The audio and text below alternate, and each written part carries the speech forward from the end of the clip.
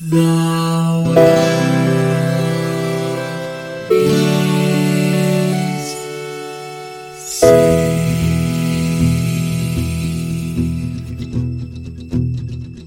The living room's dark save for light being cast from the big TV screen and the imminent sunrise that's teasing the one starry sky with whispers of morning. Hey, George. Hey, Lions, how you doing? I'm hitting holes in one. I'm sinking putts. I'm chipping out of sand traps. There aren't a lot of sand traps, but I'm chipping. Nice. I'm chipping out of sand traps. It's good, man. Sounds dreamy. It is dreamy. It's like the whole thing is like my dream course. Yeah, I was gonna say it's like there was a land of dreams that you just coursed through. You know. See, this is like, I don't know if every language does this, but like the noun verb thing that you can do with certain words, it's like, I understand why some people come to learn English as their second language and they're like, what is this mess? This isn't a language. This is just noises that you make by slapping your lips together. Well, and by large extension, that is why I've always struggled with trying to learn another language, because I'm like, look at all these fun, clever things I can do with this language I natively speak, and all I can go up to and do in other languages like ¿Dónde está la biblioteca? Like that's pretty much like I will be incredibly well read should I ever go to Spain and be very hungry. So and really need a bathroom. Desperately so. But we played Kirby's Dream Course. We did. So two specific things I need to make sure they're in my notes and everything. So this was a 94 game, and it was important to me to mention that because we played Earthworm Jim recently, very recently, depending on when you're listening to this episode, and we talked a lot about how 90s that game was, and I like that this game came out in 94 because it's like, this is what some other people got out of the 90s. They were like, what if adorable golf? And like, is there a clearer like exhibit A of what the Japanese did with the 90s versus what the Americans did with the 90s? Yeah. Like adorable golf with like a little cute pink puffball character, and then Earthworm Jim. Loud and abrasive. Right? Like just so good. The other thing is this was a poll game. So this game was actually selected by audience members like you. Woo. So we wanted to play a weird sports game. We had a poll. This game won handily. Yes. I think it had like 4 times as many votes as the other games. It was like, it really blew it away. Oh yeah, no, it completely blew it out of the water to the point where I was just kind of like, did the other 2 games, were they not good? Like, were they hateful? Because, or either that, or I mean, to be fair, I think we did another poll where I think I think that the hateful one was chosen intentionally. So, but anyways, I was just kind of like, it was so statistically aberrant. It made me cast doubt on the quiz itself to be like, what would cause this stark of a difference? But, yes, and I mean, I'm all of the games that were on there. Like anyone who is smart and in a position like ours, you don't put anything on there you don't want to play, right? So I would have happily played any of them, and I did actually have the one I was like hoping for, and that one didn't win, and that's fine. But when this one won, I was like, baseball one, right? Yes, Base Wars, which we may actually play at some point anyway because it's delightful. But like when Kirby's Dream Course won, I was like, yeah, I'm okay with it. I'm okay with this. Yep. But so what was your nostalgia experience for this? So this was definitely a rental from Blockbuster. Like this is one of those games where I could almost picture the spot on the rack where this box was. And I've never really thought too deeply about this because it's not good to be introspective. If you spend time thinking about yourself and your and your wants and needs, like you're going to have an unhappy life. So absolutely. No, I mean, like if that's the only reason to do that is if your phone is critically poorly charged, at which point you should then go plug it in and get right back on your phone, because looking at inside is awful. It's just terrible. Nothing in there worth listening to or thinking about. So I've never really thought hard about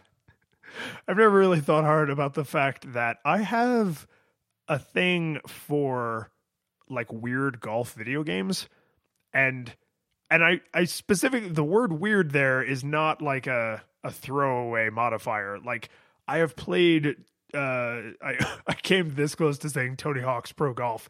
I've come this close to playing. Well, you said weird, right? You know, Yes. like I would that play would the be an awesome crap out of that game. Oh my god, I would play that game so much. Hey, Nintendo or Sony, if you're listening to this, build that game, build it, and they will come. Seriously. So the Tiger Woods golf games, I know those were very popular, like on the Wii, because you could do the little full motion swing and everything. And I'm just not here for realistic golf. I should be clear that I'm not a sport baller, period. I particularly think golf is really dumb. Like, I'm not like crapping on anyone who enjoys golf. I derive no enjoyment from watching golf. Weird golf video games, that I am 1000% on board with. And I think it actually goes back to this game, because I can't think of playing a golf game before this. And this is a game that, like, if I went into Blockbuster and this, because they only had one copy of this, because it's kind of weird, right? So, like, if I went into Blockbuster and this game was available, there was probably a better than 50-50 chance that this is what I was going home with. Like, I just loved the crap out of this game, and it set a precedent for the rest of my gaming life, where I hear about, like, Hot Shots Golf was like Sony's weird golf franchise for a while, and they kind of abandoned it and then they kind of renewed it. But, like, there's like all kinds of weird golf, like mobile games where it's like golf in space and like weird physics engine golf, and like, oh man, I'm just totally on board with all of that golf nonsense. Real golf can die in a fire, but like golf nonsense, 100% here for it. Right. And I think that and we'll obviously get more in depth into it, but like because what they did was they said, like, well, what if we took the core aesthetics of golf, right, and we kind of like jazzed it up, right, but they kept the spirit of golf intact, whereas, like, you know, other games that we've played where they've done something similar, for example, Battle Chess, right, where they were like, well, what if we gamified chess, but they lost the core of the game in the process.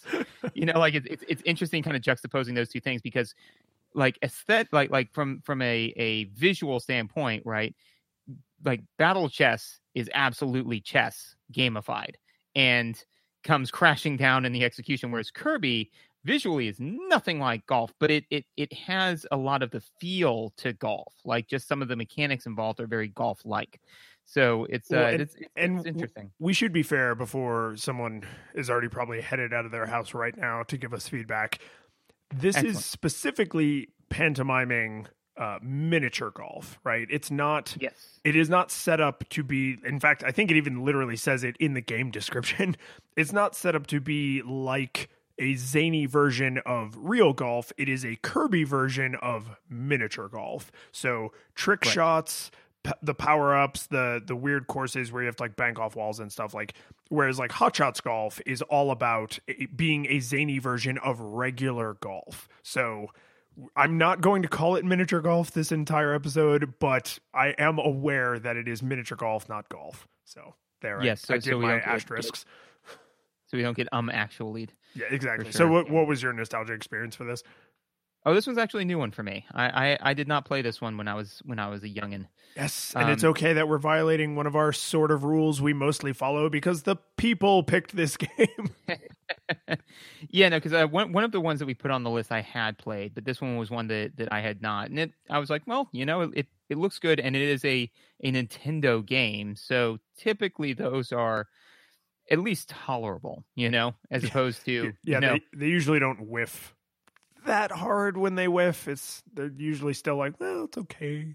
Usually, but maybe this one did. Who knows? Stay to the end. Hey, I like that. That was a commitment. I love it. Do that every time. Woo. But anyways, so top of the hour, visuals. Here's the first question that I have to ask with visuals. What did you pick as your custom logo for Kirby's Dream Course? All right, man. I'm gonna be honest with you. Yeah. This is gonna be a really sad story. Oh no! Yeah. Is it like the dog that you had that died with? Yes, it's Fry's dog.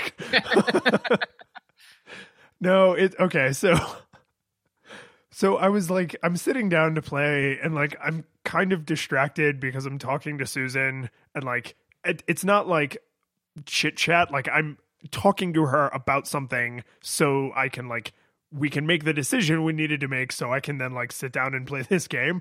So I really should just put the controller down, but what I did instead was started to draw something and then like hit next and ended up with just like 2 lines. And I was like, oh man, now I got to back out and redo it. Or I don't have to do that because I'm an adult and can choose to live with this crappy, sad, crappy logo. And I will have you know that every single time I sat down to play that game, it made me sad all over again. And I totally regretted not redoing it, but I didn't want to start from the beginning. So I was like, well, I made my bed. Now I have to lie in it. And I'm sure that like every time you booted it up, it made you a little bit sadder, but you had gotten a little bit further. So like the barrier to entry, like your sadness was not constant. Your sadness was growing at a constant rate as it was growing proportionally to how far through the thing was. So it was always just enough where you're like, I mean, obviously I can't change it. Yes. No, it was just sunk cost fallacies left and right. Like, so it was the Camp Flabanaba of portraits.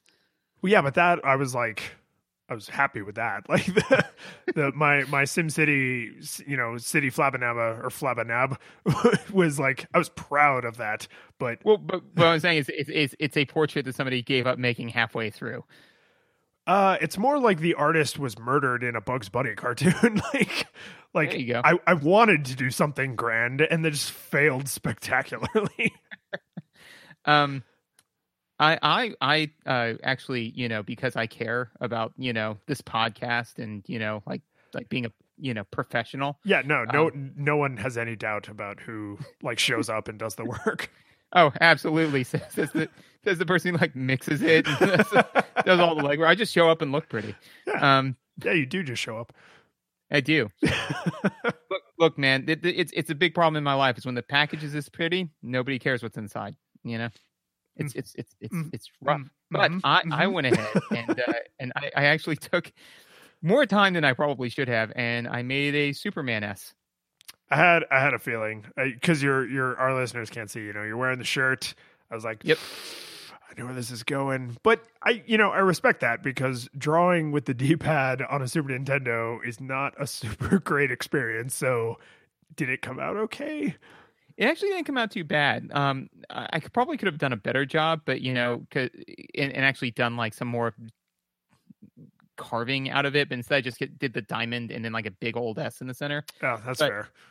But I do know that it hit home because Megan, who did not see that portion of it, came over when I was playing, and when I showed my scorecard, which also shows your name, she was like, "Are you playing with a Superman S?" I was like, "Yeah, they let you do it yourself." So I at least know that unprompted, a third party could have recognized the sigil. Yeah, no, that's legit. And depending on which comics you're reading, he does just kind of carve it into his chest sometimes, and it's not very fancy when he does that. No, yeah, comics are weird. Comics are weird. So let's talk about this pink cloud that plays miniature golf with himself. Mm-hmm. Yeah. So the thing about the visuals is because we actually did play Kirby's Dream Land, the original, the Game Boy one, and this is a Super Nintendo game. So you're going from like 4 bits to 16 bits, which, if you don't know anything about computers, is 12 more bits. Right? It's a huge number of bits. Can you suss that math for me? I'll after we're done recording, I'll like. Oh yeah, put the math in the show notes. Yeah, I'll get out my abacus and take a picture of it. But it's just an insurmountable jump, right? Like if you were designing something for the Game Boy, and then someone was like, "Oh, but what if you had all of these colors, all of this pixel real estate? You could do all of these crazy things with audio. You can do all these crazy things with the mechanics." Like you wouldn't know what to do with yourself, right? So like, some people love the restrictions because it forces them to be creative and to think of creative solutions. But Kirby is pink and beautiful and adorable, and I love him, and he is so much more satisfying in color because he's not high resolution, right? I mean, the right. Kirby on the Game Boy and the Kirby on Super Nintendo is probably only 2 or 3 additional pixels there. Like it's not a lot, but they can do clever little things with the angles that they couldn't really do on the Game Boy. They could make him in color, right? You can see his bright red shoes and his little pink chubby face, and like it's just wonderful. And the entire game does what every good game of this era should do. And they said, what if we made pixel art that will last through the ages? Because this game looks exactly as enjoyable today as it did, in 1994. It's really, really excellent. Like, all of the design choices of Kirby are basically timeless. Oh, yeah. No, I mean, and that's something that Nintendo has done very, very well, which is to just basically say, like, hey, listen, we are going to make these characters very visually appealing, very lovable.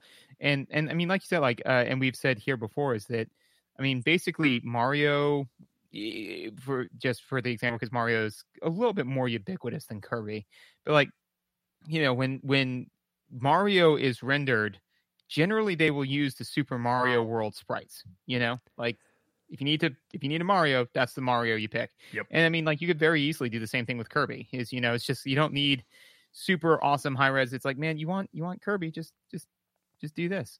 Yeah. So I don't know when a good time to bring this up is, but when you said Kirby who plays golf with himself, because we don't really have a section for insane fan theories, but I have one. Go. So this is your headcanon? This is my headcanon. Okay. Right. Let's hear it. So, and I didn't like get it far enough through the game to like really substantiate. I certainly didn't beat it.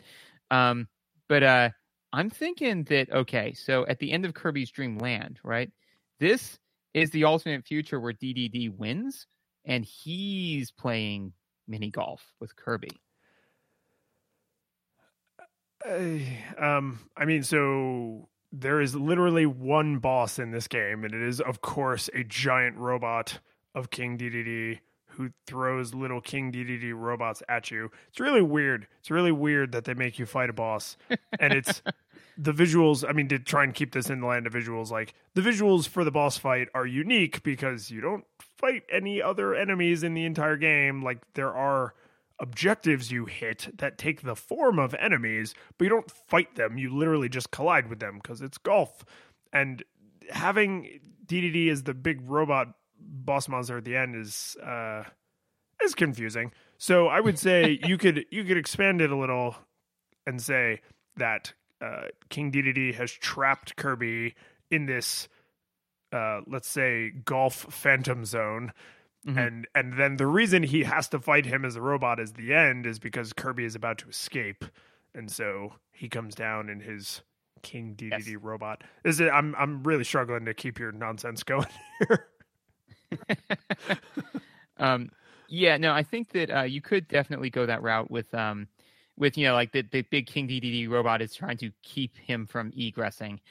Or you could say that that's just like King DDD's ultimate insult, is that he's fighting a big robot King DDD, but like King DDD to me, the King DDD is the person who's playing the golf, right? Right.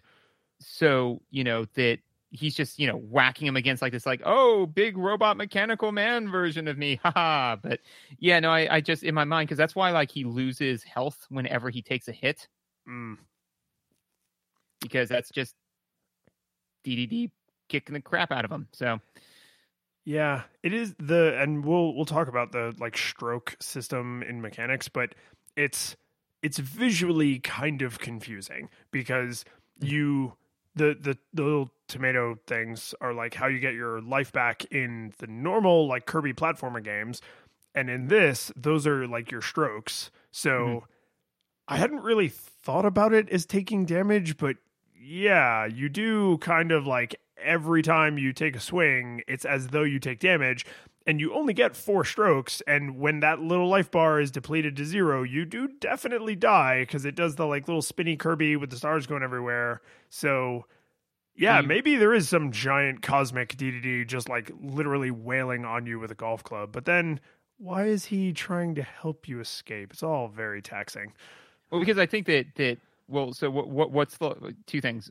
One, to substantiate the beating the hell out of him thing, is that after each one too, like he'll go like like he does like that kind of like heavy breathing, you know?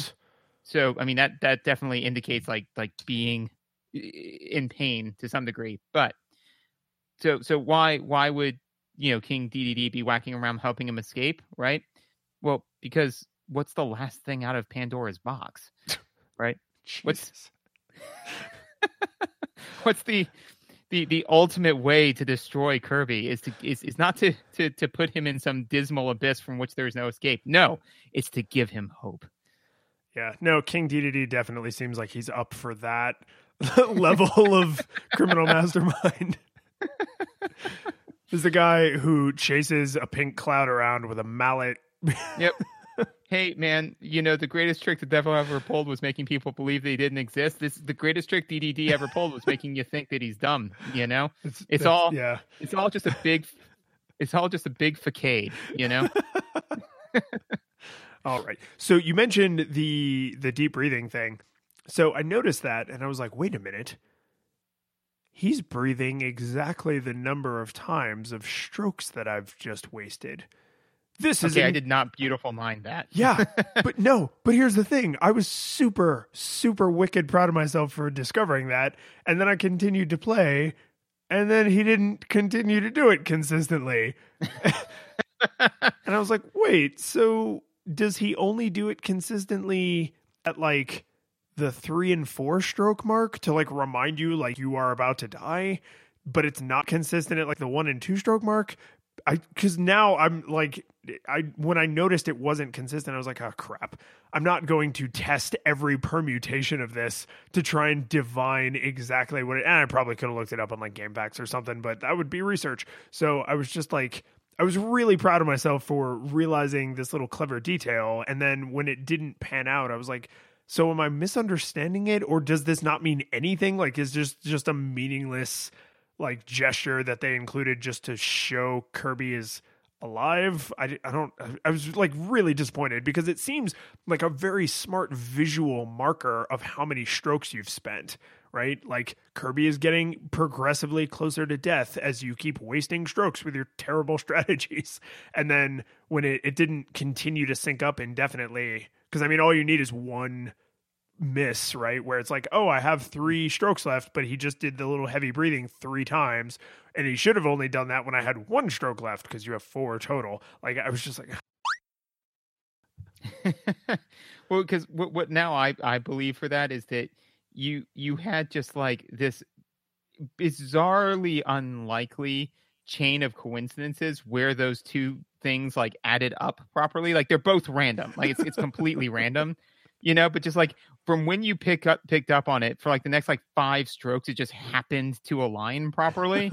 and then all of a sudden you're like, yes. And then like you got like a bunch of evidence that like refuted your initial, but you're like, no, there has to be a correlation here. I witnessed it at one point, and like, so now, it's just going to keep you awake at night because of just the hilarious degree of entropy that like exists in our universe. It just happened to, you were just there for a sudden drop in entropy for whatever reason. And then like when the universe realigned itself, you were like, but no. Yeah. And this is exactly how professionals still do bad science. Because like, no, I saw a pattern and I'm going to prove it. And it's like, no, that's not how science works.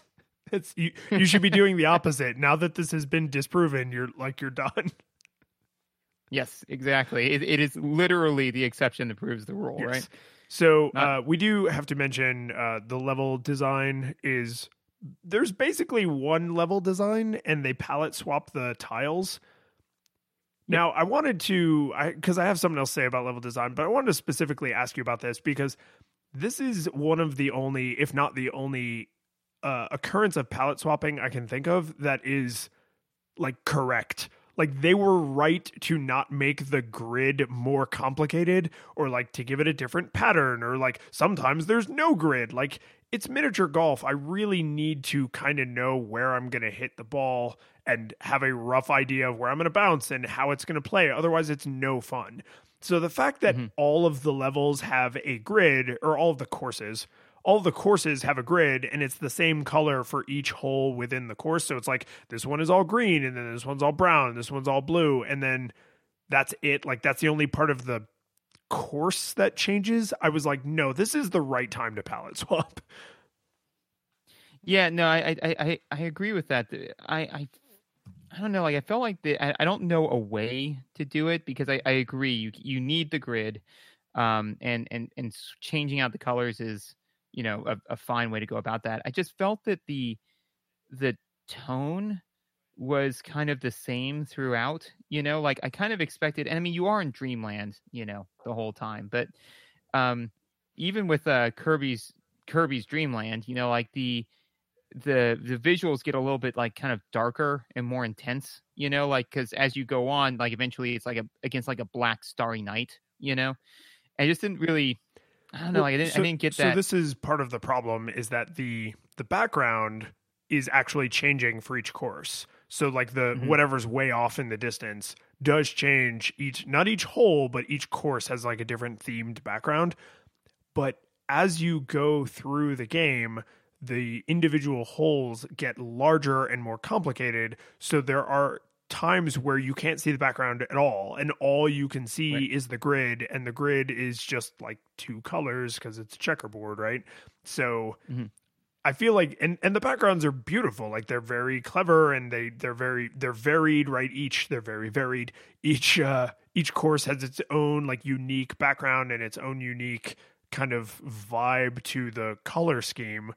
But basically after the first course, the individual holes are so large that you can't really ever see the background. So it's like it's there. They recognize that your complaint is a valid one and that each level needs to feel like a different level. And then they're like, but we're going to hold our hand over your eyes and you don't get to see it. Yeah, no, they definitely did that. The only like kind of suggestions that I could have with that is the side, because it's kind of like a 3D kind of cutout, you know, like somebody cut into a golf course. And Isometric is the name of that camera angle. Excellent. So the along the sides where you don't interact with it at all, right? To paint those, not like different colors, but like to put some kind of theming on it. Totally. Yes. You know? That actually seems like a really low hanging fruit.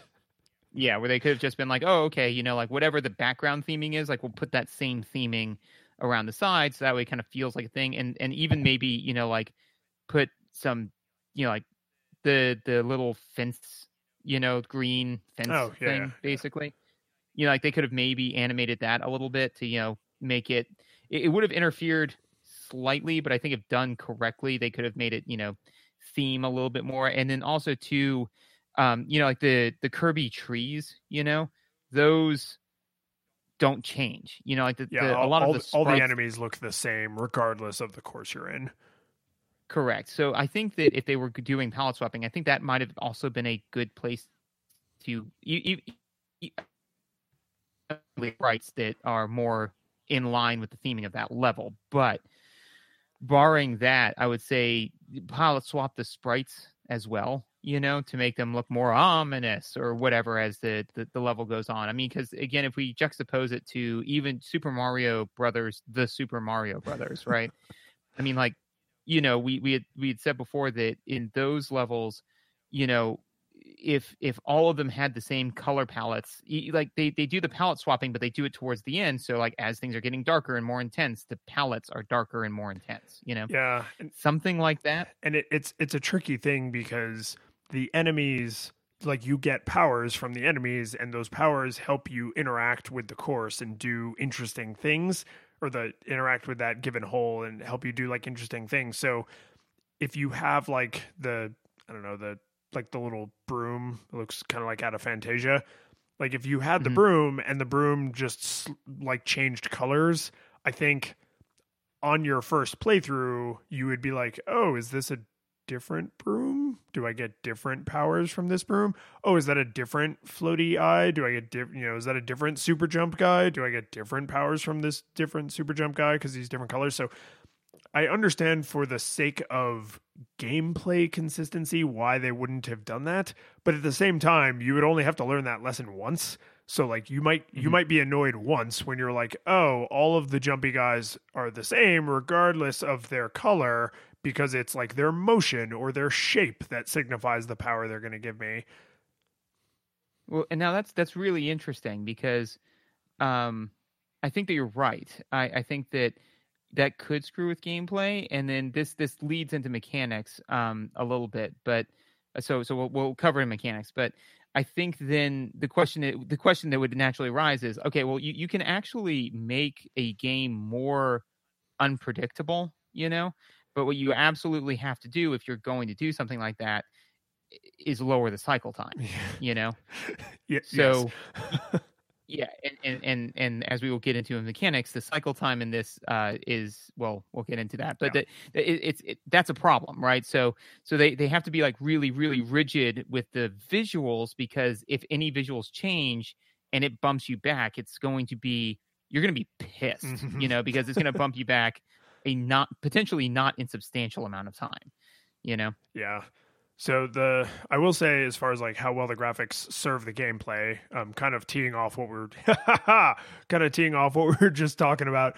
Um, the fact that the enemy sprites never change means if you see the super jump guy, you get super jump power.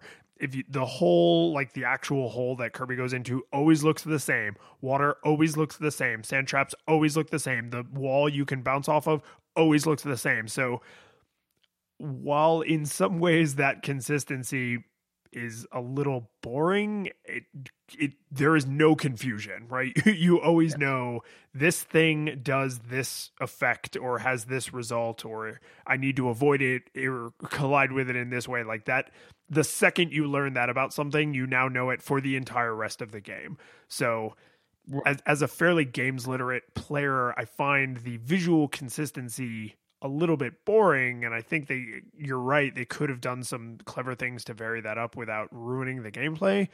But as someone who doesn't always want to think and sometimes uses video games as an escape, it's nice to just have those like super obvious tokens, like this enemy, this power, right? This wall, this result. Like, just, you do not have to think about it. So I would say, because Kirby games tend to aim like lower on games literacy, I think they probably made the right choice, and that I am not the intended audience for this game, so I can forgive them for that choice. Yeah, and that's the thing, is that I really think if we talk about it, like the core aesthetics, right, is that they were like challenge. It's challenge. We're doing challenge. Like you are looking to say, okay, they teach you the core mechanics of the game, and then they say, okay, but with this layout, but with this layout, but with this layout. Like that's what they're trying to do, and they execute on it well, But it's just kind of like, if you're doing this also because you really wanted to, like, for like the fantasy element, to really kind of like lose yourself in this fantasy world, this isn't really that. No. If you're looking at it for the visuals, for the visual stimulus, this is not that. And they're not trying to do that, I think that the problem is that for me is that, I was just kind of like, okay, well, because I was playing it more from like a leisure standpoint, like passively, right? Because I especially with like when we play games on this podcast, I'm never going to play it long enough to get really good at it, Why So I'm not? like, oh, okay, so yeah, so I like played the first couple of levels. I'm like, oh, all right, and so I worked hard, got past it, and I was just kind of like, all right, now what's the next one going to look like? Oh, the same. Let me check something. Oh, they all look the same. Okay, so that's fine. So discovery, exploration is not also not a core aesthetic they were going for. They were like, it's challenge, dude. It's challenge all the way down. They deliver on some other minor ones, but realistically they focused on one, and that's fine. If it's done well, it's done well, But although I will challenge you that I think, like, I would show up for the visuals, not the visuals in like a grand this is not a masterwork, but as far as like what you go to Kirby for, like, I want Kirby to do an adorable dance in between each course, and you better goddamn believe he does, right? Like, yeah. I want lots of stars. I want lots of pink. I want lots of cute, like, little enemies, because they don't move, right? They're like, their sprites are basically just in a constant idle animation. So, like, in that sense, I would say the flavors of this particular meal are not varied when it comes to visuals, but they're all of an exceptionally high quality. So it's because I adore this art style so much, I'm willing to say like, yeah, it's vanilla ice cream. Like it's not, there aren't a ton of varied and subtle nuanced flavors, but it's really good vanilla ice cream. Yeah, I actually, now that I'm reflecting on it a little bit, I think that you're right in the sense that you could definitely go to this game for the visuals. Where I conflated the two is with fantasy, is that you can't lose yourself in this game. No, no, it feels very video gamey. Right. And so that is part of the issue where I was attributing it to like the lack of variation in the visuals pulls away from fantasy, but it does not pull away from the visuals themselves. Those are very good, very lovable. So yeah, no, that's correct. I was conflating those two things because I really like fantasy in games, Yeah, I think we're both fans of like forgetting the controllers in your hand. Like I feel like I complained about this on a recent episode actually, but like that's something we both show up for is like I don't really want to remember that I'm playing a video game. And in their defense, like Battle Chess, like any real physical world game made digital, it's like they're not trying to make you forget that it's miniature golf, but if you want to forget that you're playing a video game, you're not going to get that. Yeah, and the one thing that you touched on, but I did just want because I've got it specifically in my notes, man, is you cannot have a Kirby game without Kirby dancing. No, because a Kirby game without Kirby dancing would not be a Kirby game. I mean, it's like it's what is that, like a tautology? Yeah, no, I mean like because right when I saw Kirby dancing, I was like. It's like the episode of The Doctor where it's like you don't know what's going to be in your room until you open the door, and then you realize it couldn't have been anything else.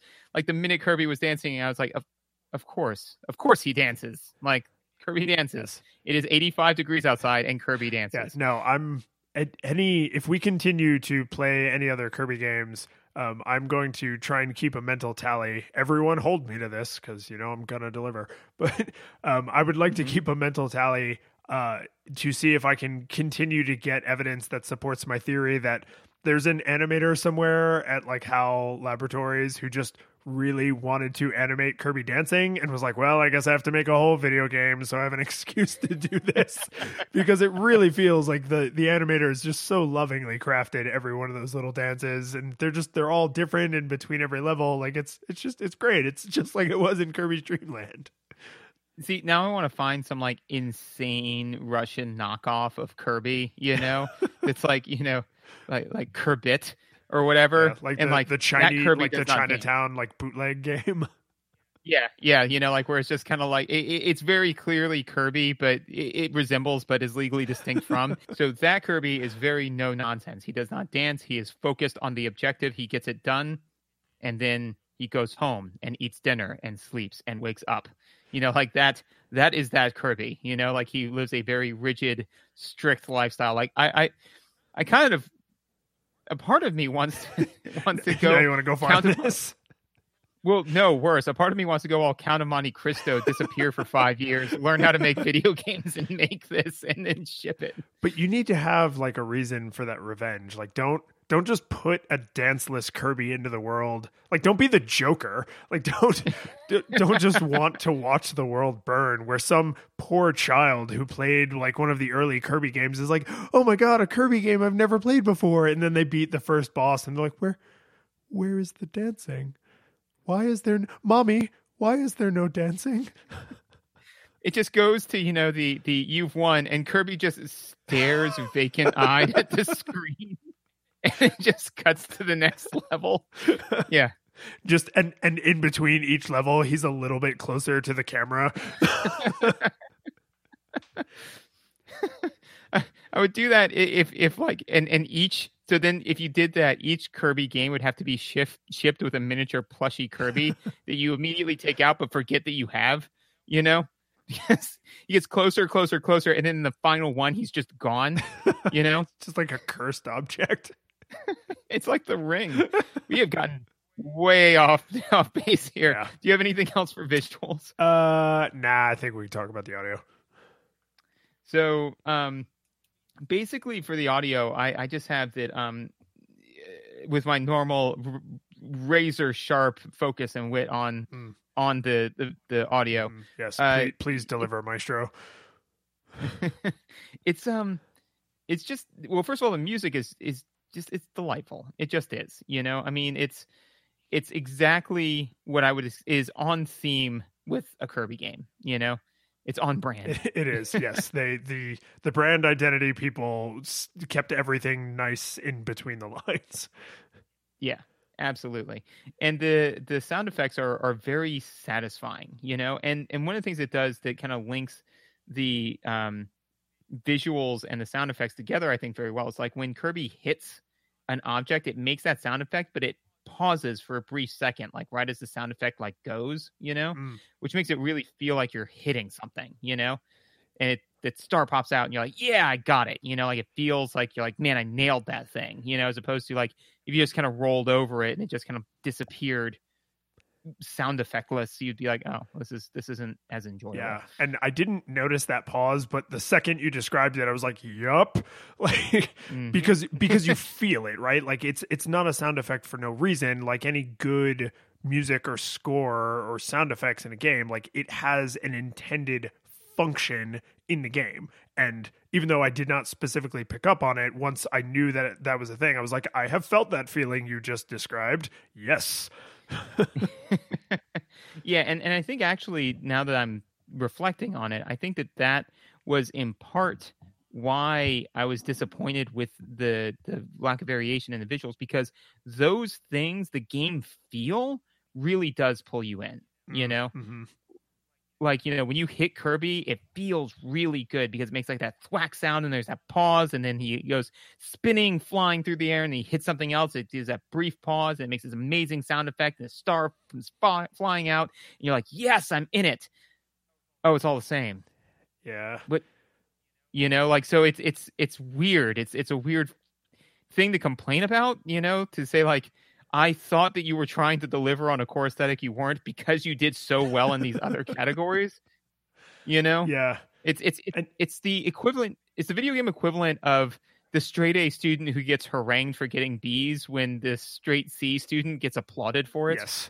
Yeah, and I think, again, presuming that the audience for this is of a lower games literacy, that kind of thing, like the simplistic consistency, would be very attractive to someone with a lower games literacy, because that's just less information they have to juggle to, like, oh, now I have to figure out a more complicated course. Oh, all the visuals are different. Oh, crap, I don't know what's going on now, right? Like so there's a consistency there that I think is really good for that audience, if I am correct that that's the audience they're after.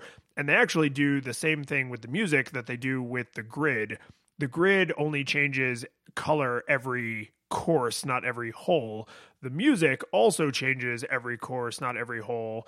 But the music is more of a character in the show. Like I was way more aware. Like when the tiles change, you notice it on the very first hole in that course, and you're like, oh, okay, it's a different color now. And then you kind of stop caring.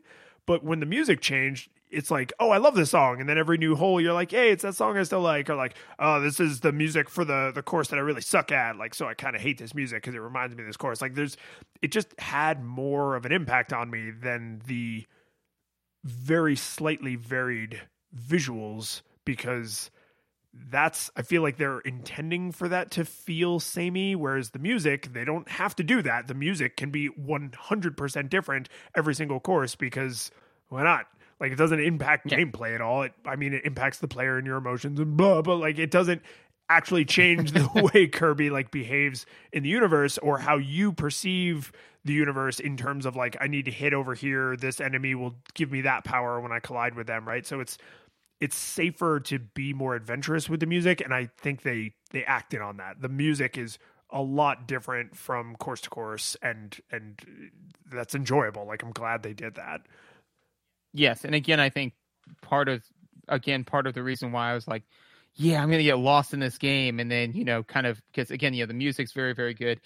I do feel, and this isn't a negative thing, I think that it's something, it's kind of like the if it ain't broke, don't fix it kind of a thing, which is that the in-between in between each stage, like where it's counting up your score and all that. Yeah, fun stuff. If you blindfolded me and played that music and the music between stages in Mario Kart, gun to my head, I'm not sure I'd be able to tell you the difference. Ooh. Oh man, I'm gonna take myself a little note here. It says make sure those aren't actually the same. Well, it's okay, so here is what you have just incepted into me, which is like, it's problematic that the human brain works in the way I'm about to describe, because this is not a power that human beings should have over one another. I played the original Mario Kart, and you do mean the original one, right? Super Nintendo one? Okay. Yeah. Super. I played that game. I mean, the phrase "an alarming amount" is thrown around all too easily when you're talking about children and their video boxes. But I played that game a lot, George. I have a crystal clear memory of what that music sounded like. And now I have no memories of what the music in Kirby's Dream Course sounded like in between levels, even though I was playing it as recently as a few hours ago. Yep. So that other thing is obliterated now. Your brain said these two things are probably the same and just shoved the other one in. It's kind of like the some of those wild things with like Gestalt, like the Extra Credits recently did thing on, where it's just kind of like when you say like, oh yeah, your brain, if it sees two things symmetrically coming towards you, it naturally seems like, well, those must be the same two things. And it's like, that's not true. Not even a little bit. But your brain says, no, those two things are the same. It's like, I appreciate the brain that you occasionally make mental leaps that are required for me to function in the world, but sometimes the mental leaps that you make are unconscionably poor. But yeah, no, I mean, like I said, it's very kind of, elevator catchy music, know? Which is how I would describe the Mario Kart music. Yeah. So, I mean, honest to God, like if somebody said like, your life depends on you being able to distinguish these two things, I'd be like, can I just play Russian roulette instead? My odds are better. Pull the trigger, pull it. Darn. Because then I've got a 1 in 6 chance of losing versus the other one where it's honest to God 50-50. It's coin flip. Oh man, this is one of those rare things I'm actually gonna go look into, because my brain is just like wringing its hands and like looking about nervously, like no, they have to be different. You'd have noticed before now if they were the same. And I swear to God, if I start that game and it's the exact same music, I don't know what I'm gonna do with my life. It's what it is. It's totally that comic where it's just somebody said like, hey, you know that Super Mario Kart and Kirby have the same music, and then it just smash cuts to you like drinking and like staring into the abyss. It's like it's your brain. Your brain's like, no, this can't be true. Yeah. I'm not prepared to live in that world. I mean, I presume I will find a way through drugs and alcohol to like continue to live in that world, but I'm not prepared for it. You're a father. Yeah. No, it's fine. It's fine, dude. Don't drag them into this. They can get their own drugs and alcohol. So I do need to mention about the sound effects specifically, because you summed it up in that like they're good, satisfying Kirby universe sound effects. So they are so on brand that I actually had a moment where I was like, ooh, did they just literally take the sound effects from the other Super Nintendo Kirby game, Kirby's Dream Land 17 or whatever, and just port them into this? Because that seems like a reasonable thing. Like, they would have had to make some new sound effects, but a lot of them, I bet they could have just stolen wholesale. But no, they didn't do that, because HAL Laboratories are not suckers. They I think it's actually HAL Labs, but they are not suckers. They reconstituted from whole cloth new Kirby sound effects that feel exactly like Kirby sound effects, but are actually rewritten for this game. So if you take like the original Game Boy game, obviously the fidelity of the sounds is way lower, but you can tell like, oh, that star noise and this star noise, like you can trace the lineage between them. And they could have just lazily pulled the sound files right out of the other Kirby game they'd already made, but they didn't do that because there must be something they wanted to tweak. They wanted to make them more spectacular because you hear them less often, or less spectacular because you hear them more often. They wanted to make some change that prevented them from just reusing what they had already made. And I have like tremendous respect for that they were like, no, we need to make the star noise that happens in Kirby's Dream Course. This isn't Kirby's Dream Land 3 for the Super Nintendo. We're not going to just, what are we going to just like steal things like from our own? No, that's not what this is. Like, this is its own game. It gets its own music. It gets its own art assets. And by God, it gets its own sound effects. And that's just like, when I had the games like side by side, or, you know, I played them like one after the other, I was just like, good on you. Like, good for you for not being lazy. Yeah. Well, and also too, I'm sure that what I would like to believe happened, because, you know, I'm also a fan of, you know, like, if it's there's no point in doing unnecessary rework. But that being said, is that, you know, like, they brought it over and they were like, no, this doesn't feel right. You know, like, this star noise feels satisfying when it's the resultant of you spitting an enemy at another enemy, and it makes that, you know, specific sound, whatever that is, right?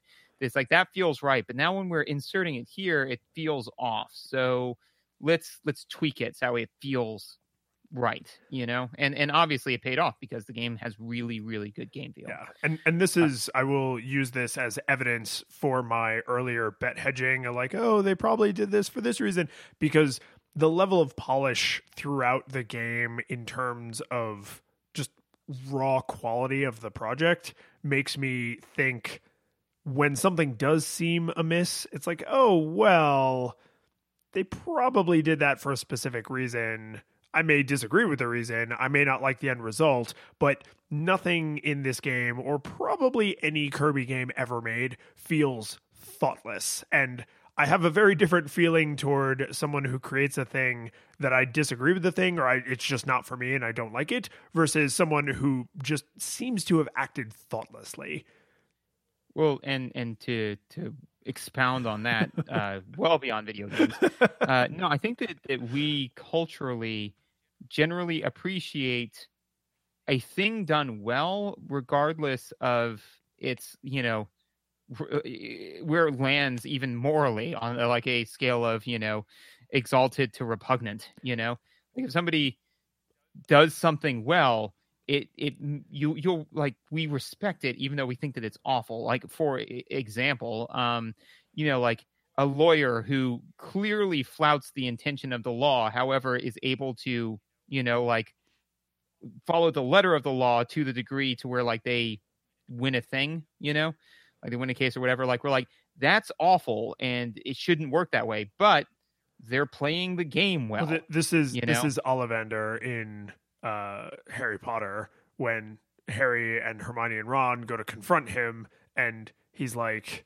you know, oh yes, the wand, you know, given to Voldemort, you know, he did great things with that wand, terrible things, but great. Right?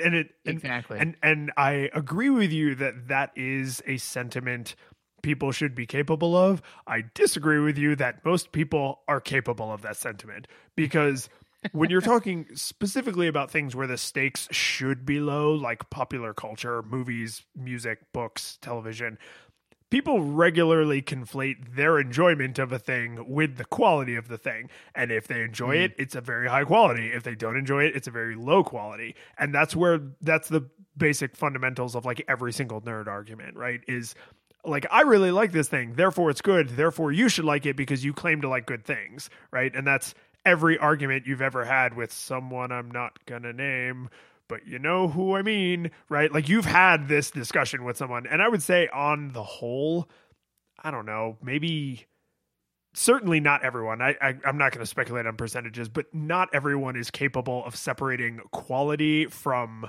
like their enjoyment, or in a broader sense, like the overall morality of a thing. We all aspire to be Ollivander, but we are not all Ollivander. But yes, and with that, mechanics?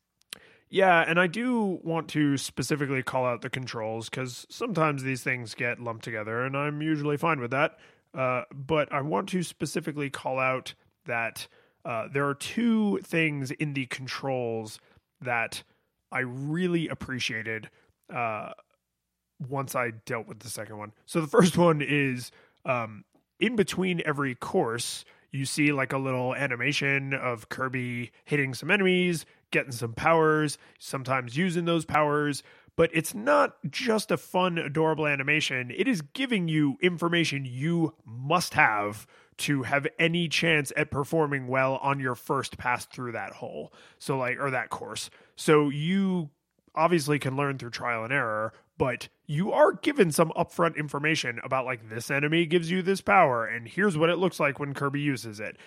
And like the one that jumps to the front of my mind is the electric slime thing that looks like the friggin' slime from Dragon Quest, or Dragon Warrior.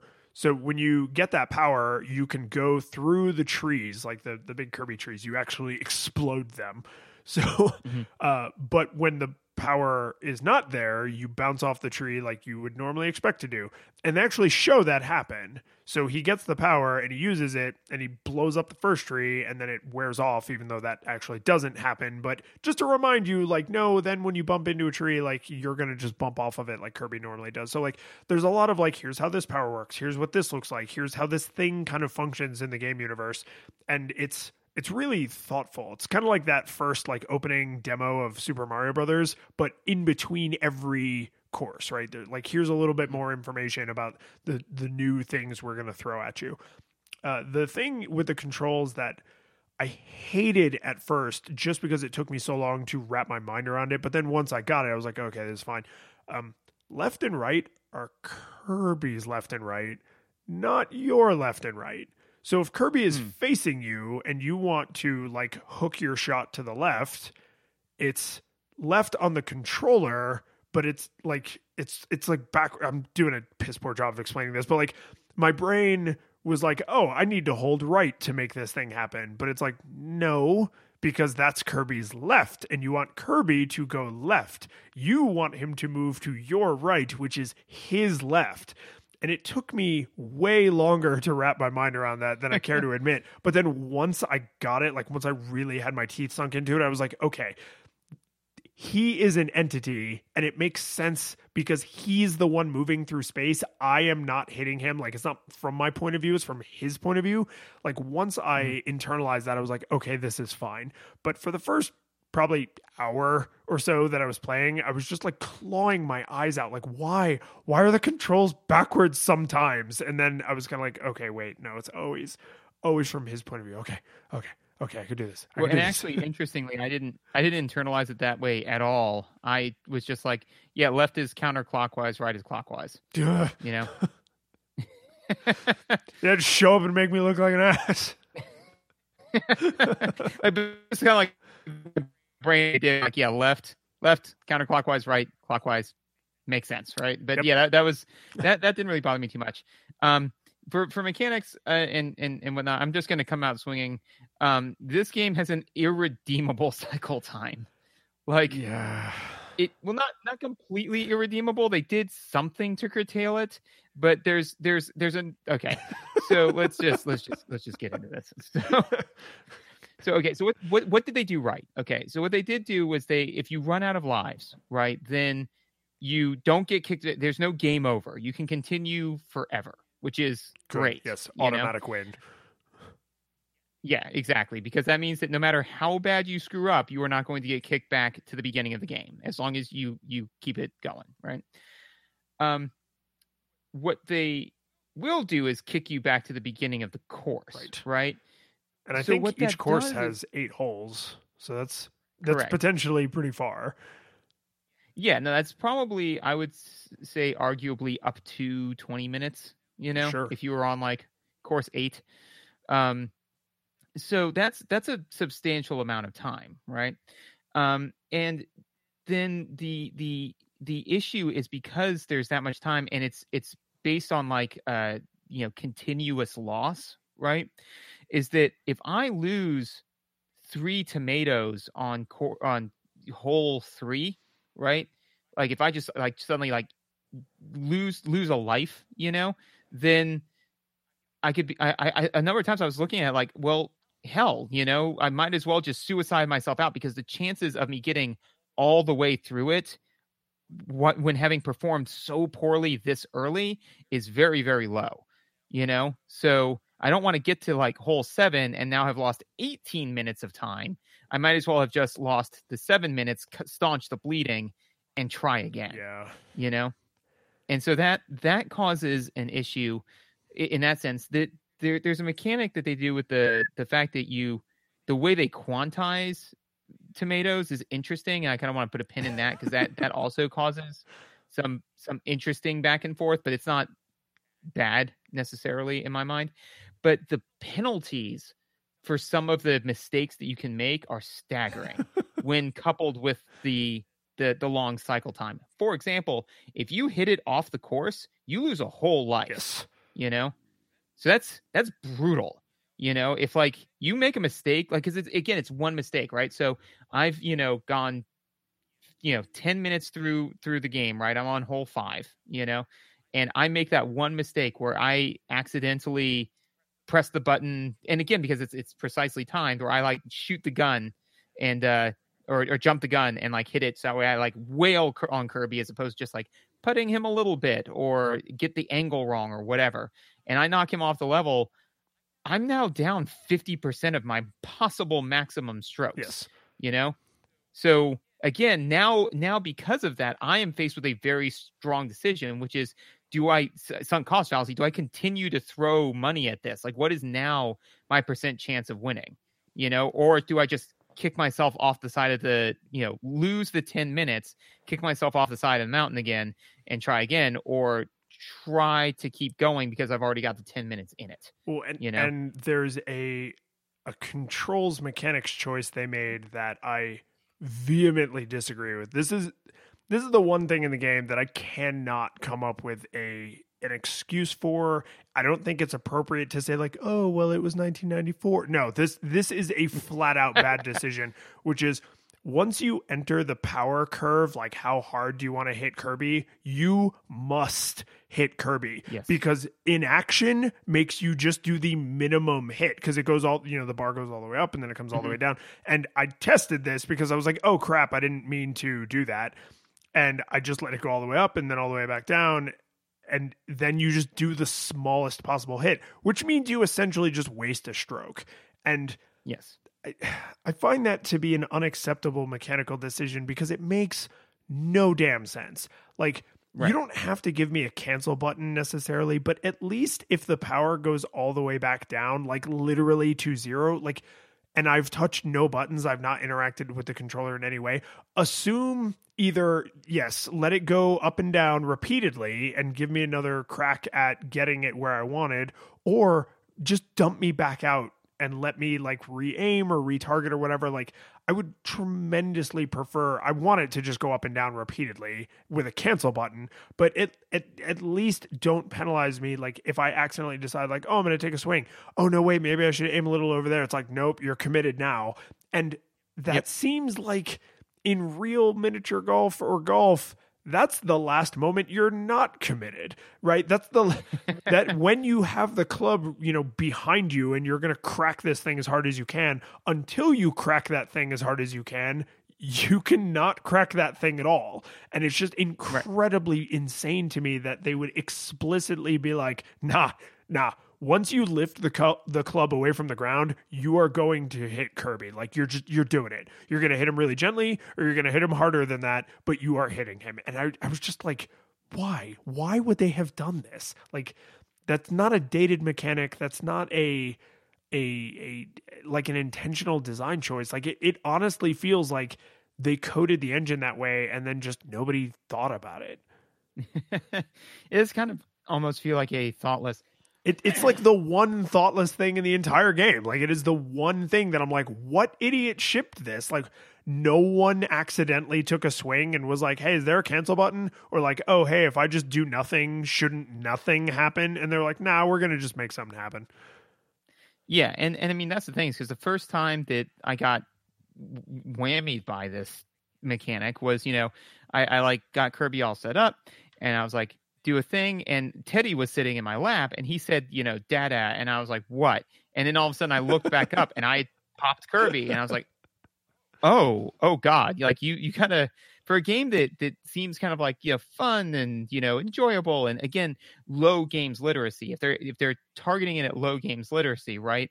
The chances of somebody with a low games literacy missing that during that one crucial moment is incredibly high. And so if we are making the argument that Kirby games, and I do believe Kirby games in general are, focused on people with a low games literacy, then why did they make, the cycle time as long as it did and the punishments as heavy as they are?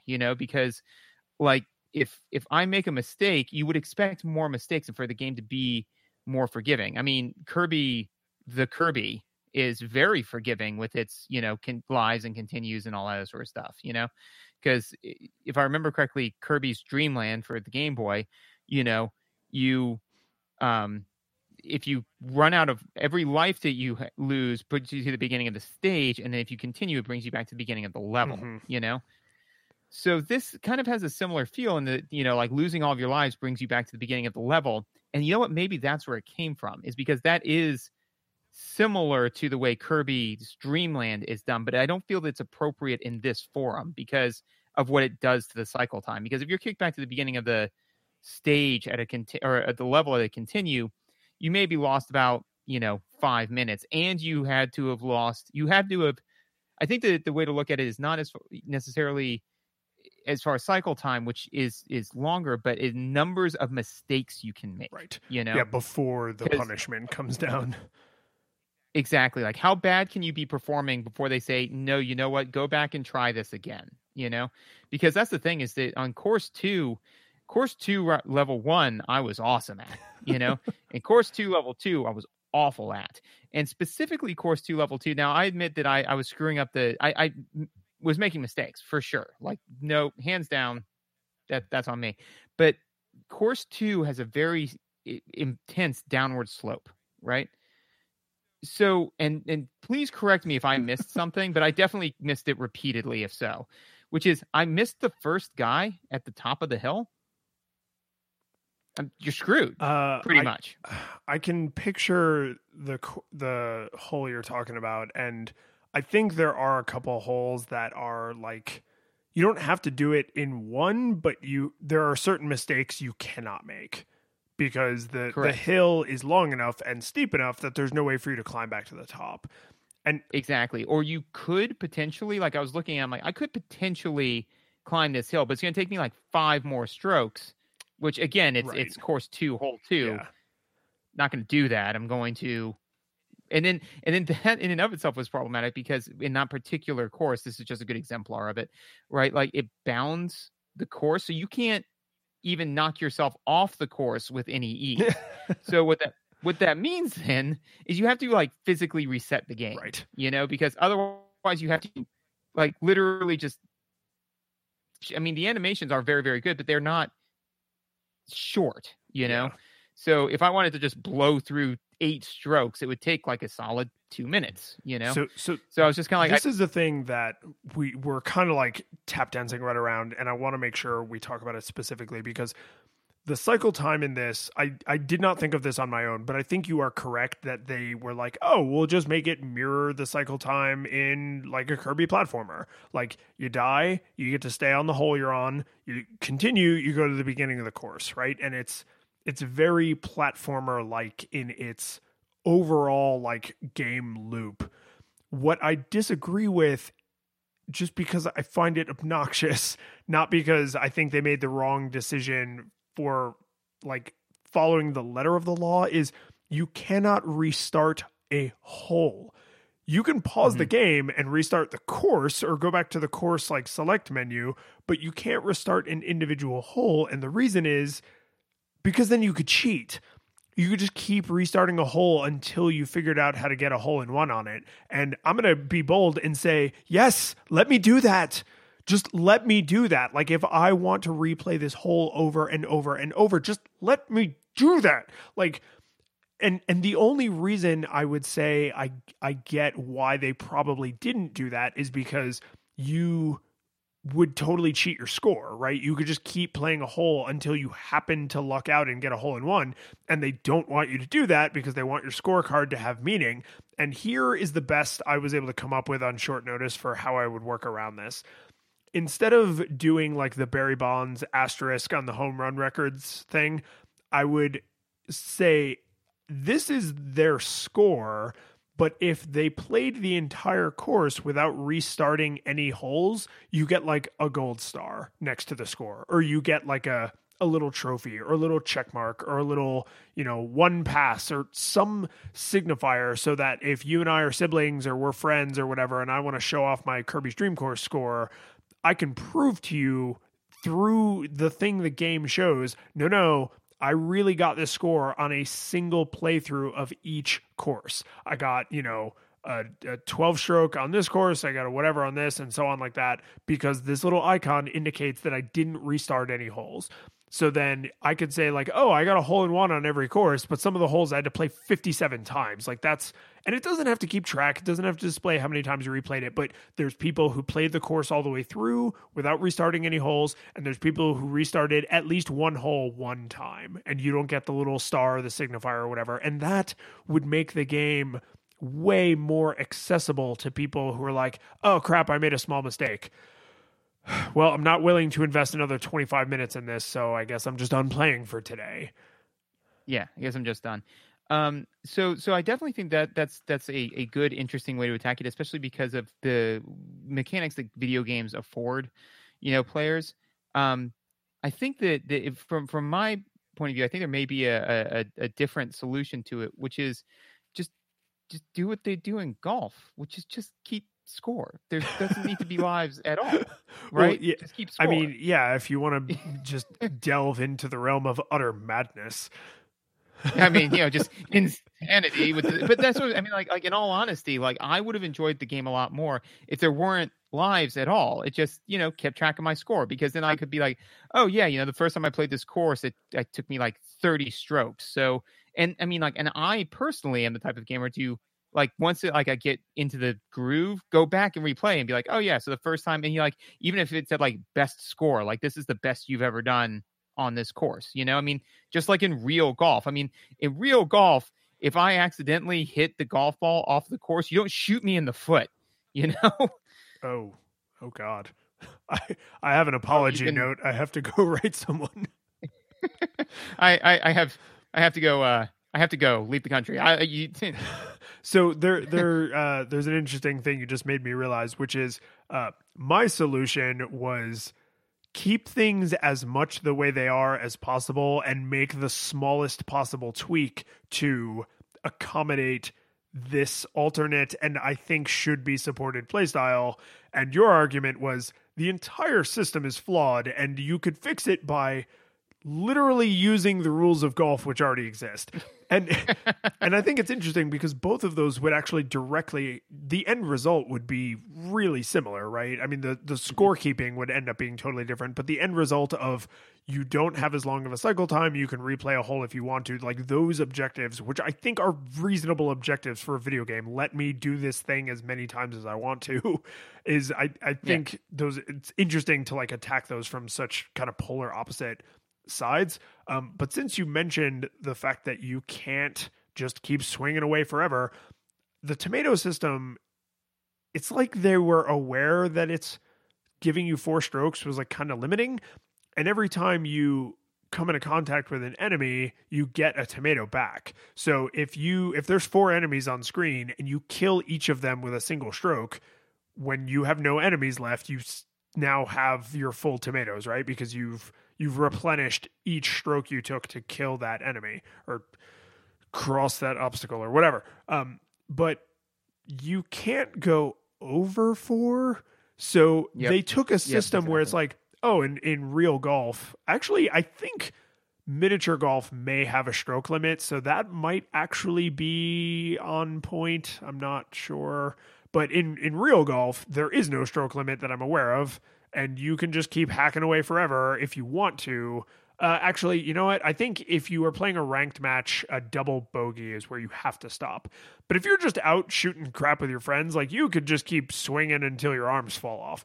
And the fact that they didn't go in that direction or give you like a ludicrous number of strokes before they're like, okay, mercy rule, you're done here. And they don't let you collect more tomatoes than your starting number of tomatoes is like a weird. They chose for reasons I disagree with, but what seems like very intentional reasons to keep you in that box. You get this number of tries and you cannot get more, because if you are on a hole that has like 10 enemies and you kill 9 of them in a single stroke, you don't now have 14 available strokes, right? You have 4. But so it's almost like all those tomatoes are like kind of wasted in a way. Like they're not, because you're trying to get to the objective in as few strokes as possible. But it's like you can't then explore and screw around and try stupid things because you still only have those 4 strokes. So like they're really encouraging you to play the game they designed and not necessarily the game you want to play. Well, yes, and 2 things on that. One is that I didn't care for that mechanic just because, again, you have to play consistently well. You know, you cannot play like your standard deviation for your play has to be pretty tight, right?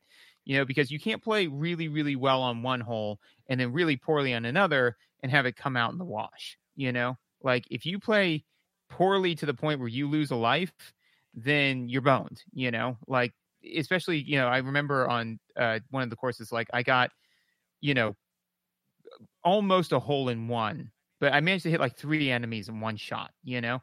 And so 2 of those tomatoes just were wasted. And then the next hole, I, you know, also would have been up an additional 2 tomatoes. And then the following hole, I was down 3 tomatoes. So then it's like, now I'm on basically the equivalent of death's door, even though like I screwed up basically once. And then it took me 2 additional tries to undo that screw up. Which I should mention, now that I've heard you say it back to me, is a feature of the rules of golf that's called being under par.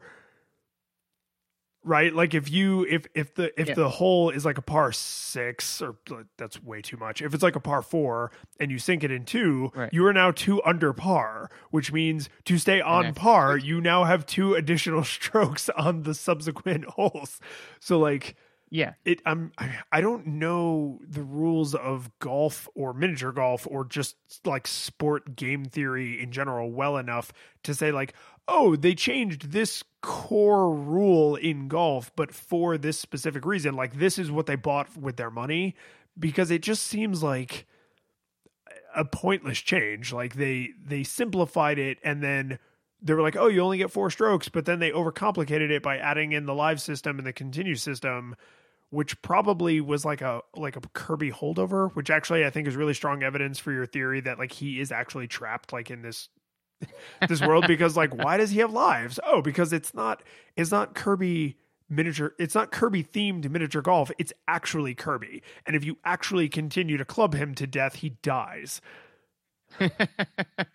I did have one final thing on the mechanics, and that's around the tomato things, which I think that you hit the nail on the head, which is that because of the way they have it set up, it devastates exploration. Oh, right? Totally. You can't explore, no. You know, like you can't, you know, like there's the, you know, there's like the chipping stroke and then like the actual stroke, you know, 2 different ways. Yeah. The putt and the drive. Right. So, you know, like the drive, I was just kind of like, that's really interesting. So I wonder like what happens when I hit it low versus hitting it high versus doing this. Like, I'm wondering like, how does this feel? And couldn't test any of that. Just had to do my best every time because I didn't want to get, you know, kicked back to the beginning. So I really feel for a potentially low games literacy game. I just really felt that, you know, it was an odd choice to make it so strict with what you were able to like explore and accomplish, you know? So and so that was definitely an oddity. Yeah, when you fight King DDD at the end, you can die because you can die, right? So you need to hit him within a certain number of strokes or you die. And like if he comes into contact with you, you die. And I kind of wonder if did they add King Dedede on at the end because they were like, well, we basically have all of the core game mechanics we would need for like a combat encounter like you would normally see in a platformer? Or did someone say like, oh, we're going to make him fight King Dedede at the end? And somebody else was like, how will that work? There's no live system. Like, so you just wail on him until he's done? And then they were like, well, I really want this boss fight. So rewrite all of the rules of golf to accommodate this single really boring encounter that comes at the very end of the game. Like I do kind of wonder, like, did they design this knowing, okay, at the end, we're going to have this like one boss fight because this isn't Kirby themed miniature golf. It's actually Kirby. And so he has to defeat King Dedede. Or did they want to have the boss fight? And then they were like, well, we need mechanics that would make this make any damn sense. And I can tell you, because I did beat the game, I know you said you didn't, like, last boss fight is not satisfying or interesting at all. Like if it wasn't present and the rest of the game just had the basic rules of golf where you could just be 800 over par and just continue to shoot the, Kirby directly off the course on purpose because you don't give a crap. Like I think that would be a slightly better game, or at least I would find it to be a slightly better game. Like giving up the boss fight and also giving up the combat mechanics of like lives and continues would be a welcome change. Maybe the only welcome change. So with all that said, you ready to ask the question? Yeah. Okay. So I always have a hard time doing did it hold up so close to me bitching a lot because I feel like I said this a couple times, but just to hedge my bets again, there are mechanical decisions in this game I do not find fun, and I think I could argue a case, and we just spent 90 minutes arguing a case, are wrong. Like they're bad choices, but they're all pretty thoughtful choices. It seems like there was a lot of playtesting and difficulty balancing, and they just decided on a cycle time that you and I find unacceptable, right? It's not a broken cycle time. It is a cycle time that we find to be unacceptably long. And I think I could make an argument for it being broken, and I think we just spent a lot of time making an argument for it being a broken cycle time, but I don't think they ended up with this super long cycle time by accident. I think they said, this is the cycle time we want. These are the mechanics that will lead to this cycle time existing in our game. And I don't like that. I think it certainly is not appropriate for someone who only has like a modern concept of games and is not interested in learning about classic games. But even so, I still really don't think you need nostalgia goggles for this. I really think you could sit down and play this game and just say, these are the rules. These are the rules that you are going to hate. These are the rules that you're going to enjoy and benefit from. And if you are willing to play a game that has those rules, this is that, right? So I like, even though we just did all of that very, very justified bitching, I honestly do not think you need nostalgia goggles for this. I think you could give this to someone who never played it, someone who's young or who has like a low games literacy, and be like, hey, it's Kirby Golf. Yeah, I think that for me personally, I give this a nostalgia monocle. Like, I don't think that you need the full on nostalgia goggles. Like, it's just kind of like, nah, man, you don't replay this game. It's if you let it stay pristine in your memory. And do not tarnish that. But at the same point in time, and like I said, like the visuals were amazing. The game has amazingly satisfying game feel. And what of it I played, I enjoyed. I just hit a skill wall, basically. You hit a time wall to like skill acquisition, right? Like if you had no job and no wife and no children and were willing to just sink unlimited time into this game is not so hard that you could not have acquired the skill necessary to progress to the end in a reasonable amount of time. The problem is because the cycle time is so long and because your life exists, like you can't dedicate the time required to get over that skill hump. And I feel like that's an important distinction, just in that this game is not hard. It's just that it's slow. Skill acquisition comes very slowly. It does. I think, in all honesty, the main reason that I feel to give it a nostalgia monocle is because literally at one point I was playing the game and I made I made a mistake, and then again, basically hard reset it, tried again, got to the same place, made not that exact same mistake, but a different mistake that had the same outcome. And I put it down and just stopped playing, and I would not have picked it back up if it wasn't for this podcast where I was like, okay, no, I need to research this, So I mean, was it fun? Yeah, absolutely. That's why I'm thinking a nostalgia monocle, especially in all honesty, when you compare it to the Kirby franchise, and this game is very unique. It's very interesting. I would definitely recommend it to anybody who's looking to get into game development, because it does have some very good to-dos and, in my opinion, not to-dos, So, I would definitely recommend it from that standpoint. But for me personally, when compared to the entire Kirby franchise, it just wasn't up to par. The curtain falls, the music plays, the credits roll, then it all fades to black, and you're left by yourself. The fanfare is gone. There's no player 2 there by your side to share victories won. But as you slowly progress down the hall to your bed, a few great events leak back into your head from the time that you spent traversing the land,